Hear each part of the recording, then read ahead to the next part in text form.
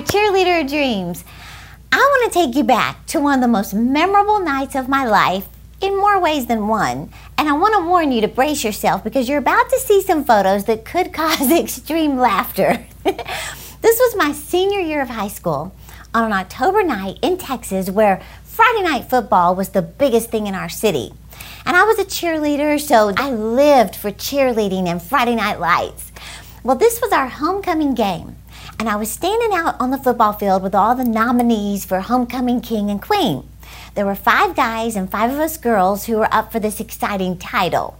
Well, all of a sudden, they announced the 1986 Homecoming Queen of Crowley High School is Terry Savelle. I literally covered my mouth. I was in so much shock. I could not believe that I'd been chosen as the homecoming queen. I'd only gone to that school for 3 years, and others, had been there most of their lives. So I just couldn't believe that people chose me. Well, I truly had never felt so special in all my life. Now, to put this in perspective, I was so painfully insecure and had such a rejection mentality just from things I had been through. I'd been through some very painful things that caused me to feel so unattractive, flat out ugly, and unspecial, if that's a word. And here I was, that insecure little girl, quiet by nature, and I was chosen at a public high school to be the homecoming queen. Well, I knew even back then that it had to be God just giving me favor and letting me know that I was special to Him. Well, they put the crown on my head and a sash around my neck, handed me a dozen roses, and I got to take my victory lap around the football field in a convertible, and wave to the crowd. It was hands down the most special day of my life up to then.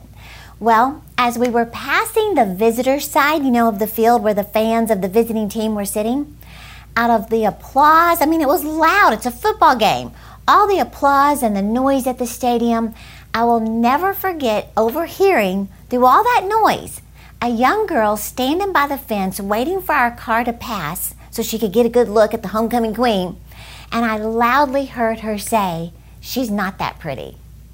Can you believe on the most special night of my life as a 17-year-old girl that I would hear those 4 words out of all that other noise? She's not that pretty. Well, the answer is, of course I would hear those words. Why? Because we have an enemy named Satan who has one plan for your life and my life: kill, steal, and destroy it. See, his goal is to destroy your confidence. When you gain a little ground, he's there to try and pull the rug out from under your feet. He knows that confidence is to a believer what spinach is to pie. I even heard a minister say that a believer without confidence is like a jumbo jet sitting on the runway with no gas. In other words, you're not going anywhere. See, if your enemy can get you so down, so insecure, and so defeated in your mind, you won't even have a chance to live your dreams. Joyce Meyer is the one who said the Lord told her years ago, you can be pitiful or you can be powerful, but you're not going to be both. It reminds me of the story of the guy at the pool of Bethesda in the book of John. And it talks about how the disciples told Jesus that there was an invalid laying there, for the angel to come and put him in the water so he could be healed. Well, they walked up to Jesus and they said, this guy has been laying here for 38 years. Well, Jesus walked up to the guy and asked him one question. He said, do you want to get well? Now, why would Jesus say that to a man who's clearly an invalid waiting to be put in the water so he could be healed? Well, I believe the reason Jesus asked him, do you want to get well, is because nothing changed in 38 years. Think about that. Jesus could have said, oh, bless your heart. You've been through so much. Here, let me help you up. No, you know what Jesus said very affirmatively in his heart of compassion? Jesus said to this precious man, get up. Get up. Then he said, pick up your bed and walk. Now think about that. Get up. What does that mean? That means nobody else can do this for you. You have to decide to get up. You have to make the decision to not wallow around another year feeling sorry for yourself, complaining about the conditions, waiting for somebody to pick you up. No, God is saying get up and take responsibility for your life, for building your confidence, and for defeating those debilitating thoughts. Now, you may remember, not too long ago, I shared the story of being at a convention of 10,000 people and Oral Roberts walked in. Do you remember that story on a previous podcast? I was talking about how I'm standing at this convention and Oral Roberts turns around and looks at me in front of this whole Coliseum, and he points at me and he said, "There's something you're not letting go of." And I just stood there. You can see the fear all over my face. And he told me to lift my arms. So I lifted my arms up and he started hitting my elbows and shouting, "Let go, let go, let go." Well, you know what? He may as well have said, "Get up, get up, get up." Now, let me put into perspective what my life was like when that photo was taken. As I mentioned, I'd been through some painful things. I'd been sexually violated, or a more harsh word is to just flat out say I was raped at 14 years old by a guy I didn't even know. Never dreamed that I would lose my virginity on a gym floor, and I literally wanted to just die. I felt so rejected. I felt like the ugliest girl in the world. I didn't think I was interesting enough, special enough, outgoing enough, or that wouldn't have happened to me. Well, later, I'd gotten into an abusive relationship for 2.5 years. Horrible things happened. I got pregnant before marriage. I had a shotgun wedding. I was so ashamed of myself. I felt like the biggest disgrace of my family.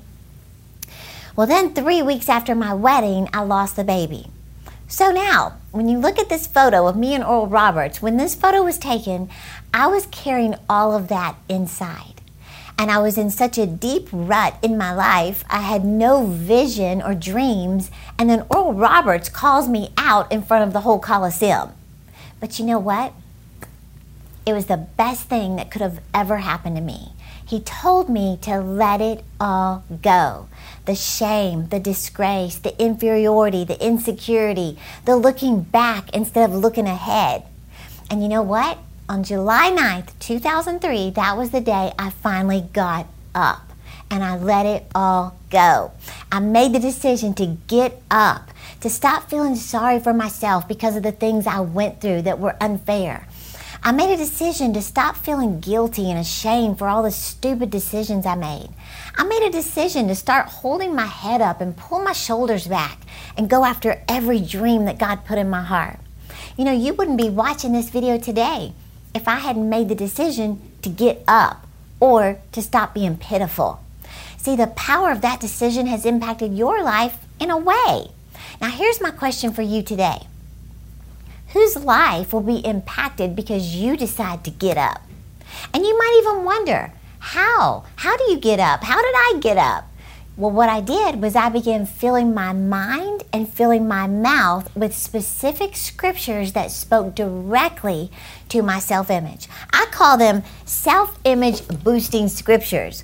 I found them and I made a list of them, and I literally began making myself speak them out loud out of my mouth every single day. How long? Until they took root in me and transformed my thinking. Why? Because I was desperate for transformation. I was fed up with feeling pitiful, and I was determined to not miss out another year of my life on what God had for me. So I put that list of scriptures together for you this week as a free download because maybe you feel like I did. You battle with deep-rooted insecurity. You feel like you're not enough because of the things you've been through. You don't feel special to God or like you have a calling or an assignment. Well, I want you to get this list of 7 scriptures right now and make a decision to speak them out loud. How often? Every single day. How long? Until they take root in you and transform your self-image. So just click the link in the description to get those powerful scriptures today. And I want to remind you real quick, be sure to subscribe to this channel so you get consistent faith-building teaching. And here's what I want you to think about real quick. Just like Jesus said to that man, get up, pick up your bed, and walk. What is Jesus telling you today? It could be, get up, pick up your microphone and sing or preach or speak. Get up, pick up your manuscript and start writing. Get up, pick up your license and start selling those houses. Get up, pick up your degree and teach. Or get up, pick up your bottom and get to the gym. Whatever it is, get up, pull your shoulders back, and live your dreams. I'm telling you, this decision will change the rest of your life. You can be pitiful or you can be powerful, but you're not going to be both. So get your free download of 7 self-image boosting scriptures to print off, put them on your phone, speak these out loud every single morning, no matter how strange or awkward you feel. Speak them out loud. And let me tell you, it's not much. It's 7 scriptures. So let's choose to be powerful and make the devil wish he'd never messed with us. As a reminder, I'm here to cheer you on to live your dreams.